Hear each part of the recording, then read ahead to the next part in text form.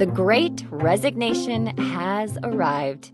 As new managers fill vacancies created by retiring boomers, how do their skills compare with their seasoned older managers they replace? In this episode, we are uncovering what younger managers should know about how they are perceived. Welcome to the 90th Percentile, an unconventional leadership podcast by Zenger Folkman. Each week, using research from over 1.5 million global assessments of leaders, we analyze different leadership traits, trends, and what it really takes for leaders to get to the 90th percentile. I'm Brianna Corin, and joining me today is my very good friend and leadership guru, Jack Zenger. Okay, Jack, let's talk about these audacious millennial and Gen Z managers. You know, I predict our findings will be a big surprise for many.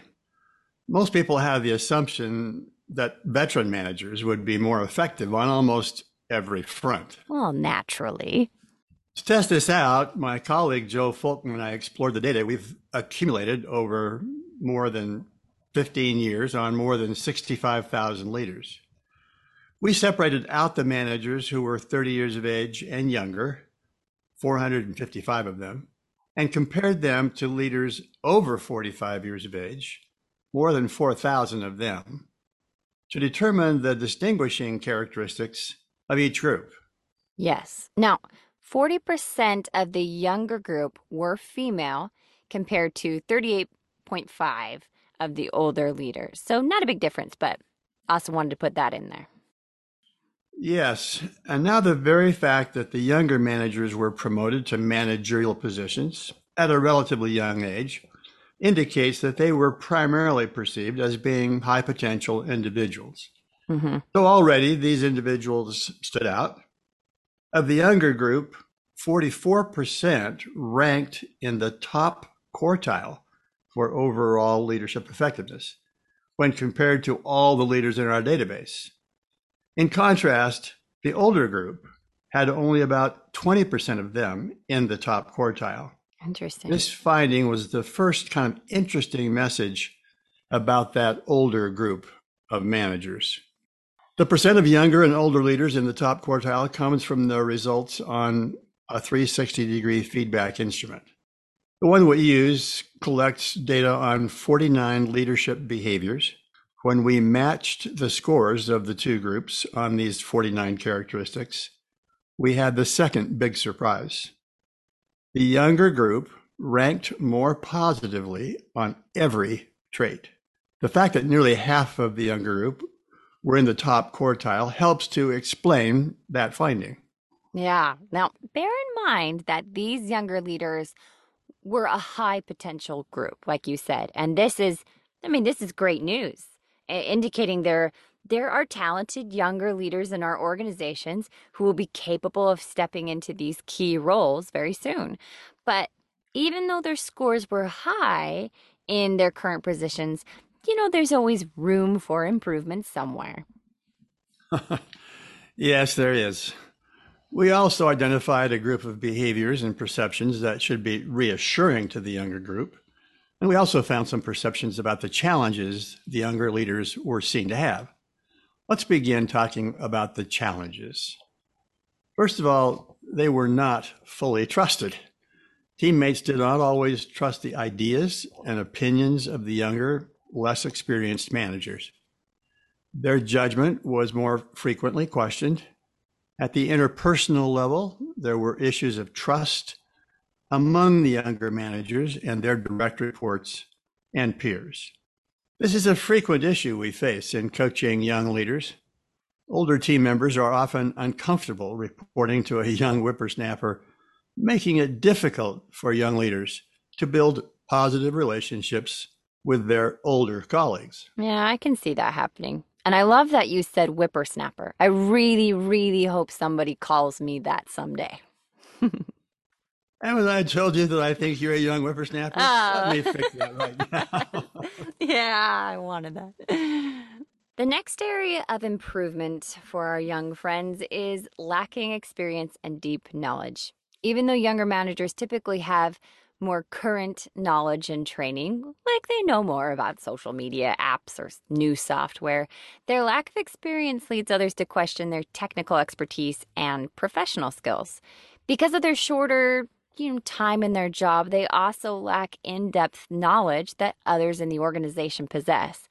I think awareness and humility around this area is pretty important for these younger leaders like myself. Yes, and this is obviously a given. Asking older colleagues to recount their experience on the topic at hand is one way of dealing with this reality. Next, younger leaders are not perceived as a role model. Peers and direct reports struggle to see the younger managers as role models. They frequently observe that younger leaders do not walk the talk. Younger managers are more prone to make promises that they can't keep, not because they intentionally mislead others, but because others control the outcomes. Oh, do you think that what happens is they want to keep the promise, but they just don't realize they can't? Absolutely. And the fourth area is that they are perceived as being insensitive to others' needs. Because they have faced fewer life challenges in their careers, younger leaders struggle to balance the need for results with appropriate concern for the needs of other people. They are personally not fazed by the need to work 80-hour weeks and can't understand why others complain. This is compounded by the fact that personal life situations are often less complex for the younger group. This insensitivity is not because they are incapable of caring, but they just tend to look past these issues instead of pausing to reflect and respond to the challenges and anxieties of others. For younger leaders, the path to success has often come quickly, making it more difficult for them to identify with the struggles of others. That's very telling. I mean, people are in very different phases of life, and you really need to respect people's boundaries and what they're able to give physically and mentally.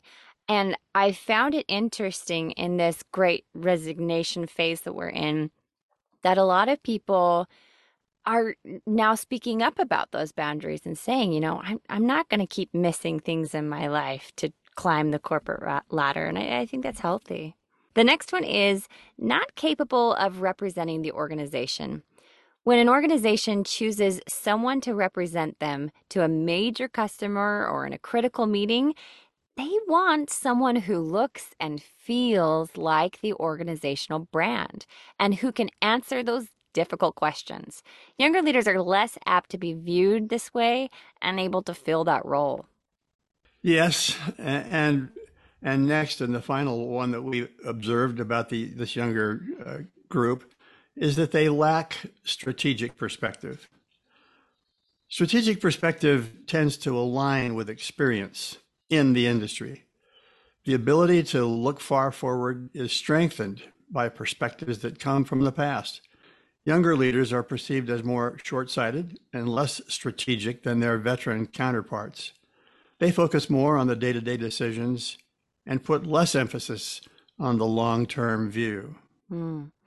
Now, I feel like we've taken younger leaders on this journey, Jack, of saying that they scored so great, but we're kind of lacking in these areas.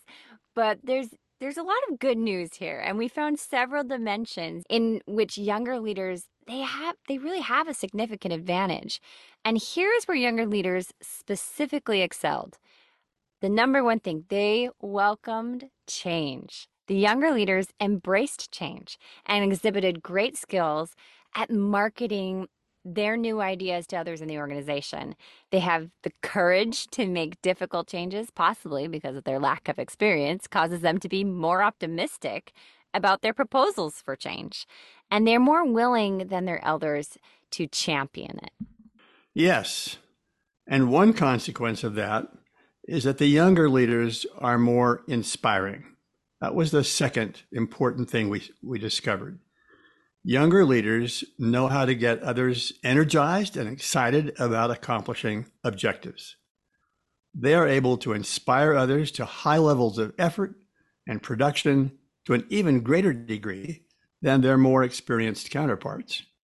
Their older colleagues tend to lead by pushing, while younger managers are more inclined to lead by pulling. The third thing we found was that the younger group, are very receptive to feedback. They ask for feedback about their performance much more often, and they seek ways to digest and implement that feedback. Older leaders, in contrast, tend to be less willing to ask for and respond to feedback from their colleagues. We're confident that this attitude toward asking for and responding to feedback is an important key to their success. Next, they're dedicated to continuous improvement. This may be the result of having less invested in the past, but younger leaders are more willing to challenge the status quo. They're constantly looking for innovative ways to accomplish work more efficiently and with higher quality. Yes, and this leads to our fifth finding, which was that they are focused intently on results. They have a high need for achievement and put every ounce of energy into achieving their goals. In contrast, when someone has been in an organization for a long period of time, it is easy for them to become more complacent and to see the status quo as sufficient. The next thing we found was that they are really good at setting stretch goals. Younger leaders were more willing to set stretch goals. Some older leaders have learned to sandbag a goal so that they don't have to work so hard or run the risk of falling short. Younger leaders are more likely to set stretch goals and to inspire their team to achieve difficult tasks. Virtually all organizations will need to appoint younger managers to fill vacancies left by the retirement of their long-term predecessors and those who have abandoned ship during this unexpected period of resignation. Yes, understanding the strengths of this group is extremely helpful. The ability to leverage these strengths presents a big opportunity for higher productivity. But in helping younger leaders to be aware of their perceived weaknesses, that's helpful as well. Some will only be rectified by the passage of time. Others can be mitigated by coaching and careful selection of assignments that give these younger managers the experience required for development. But helping younger leaders to be aware of their perceived weaknesses is helpful as well. Some will only be rectified by the passage of time. Others can be mitigated by coaching and careful selection of assignments that give the younger manager the experiences required for their development. And behaviors, such as them asking older and more experienced colleagues for their experience, can also help.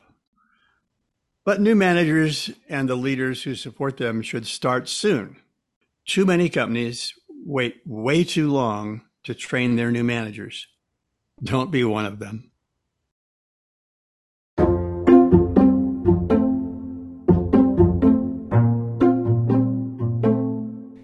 The 90th Percentile, an unconventional leadership podcast, was written and recorded by Brianne O'Corin and Jack Sanger, and produced by Zenger Folkman. If you're interested in learning more about Zenger Folkman's award-winning 360-degree assessments, leadership and coaching offerings, or would like to attend our monthly leadership webinar series hosted by Jack Sanger and Joe Folkman, visit our website at zengerfolkman.com. If you like our podcast, please subscribe on Apple Podcasts, Spotify, or Stitcher, or wherever you listen to podcasts, and be sure to leave us a nice review.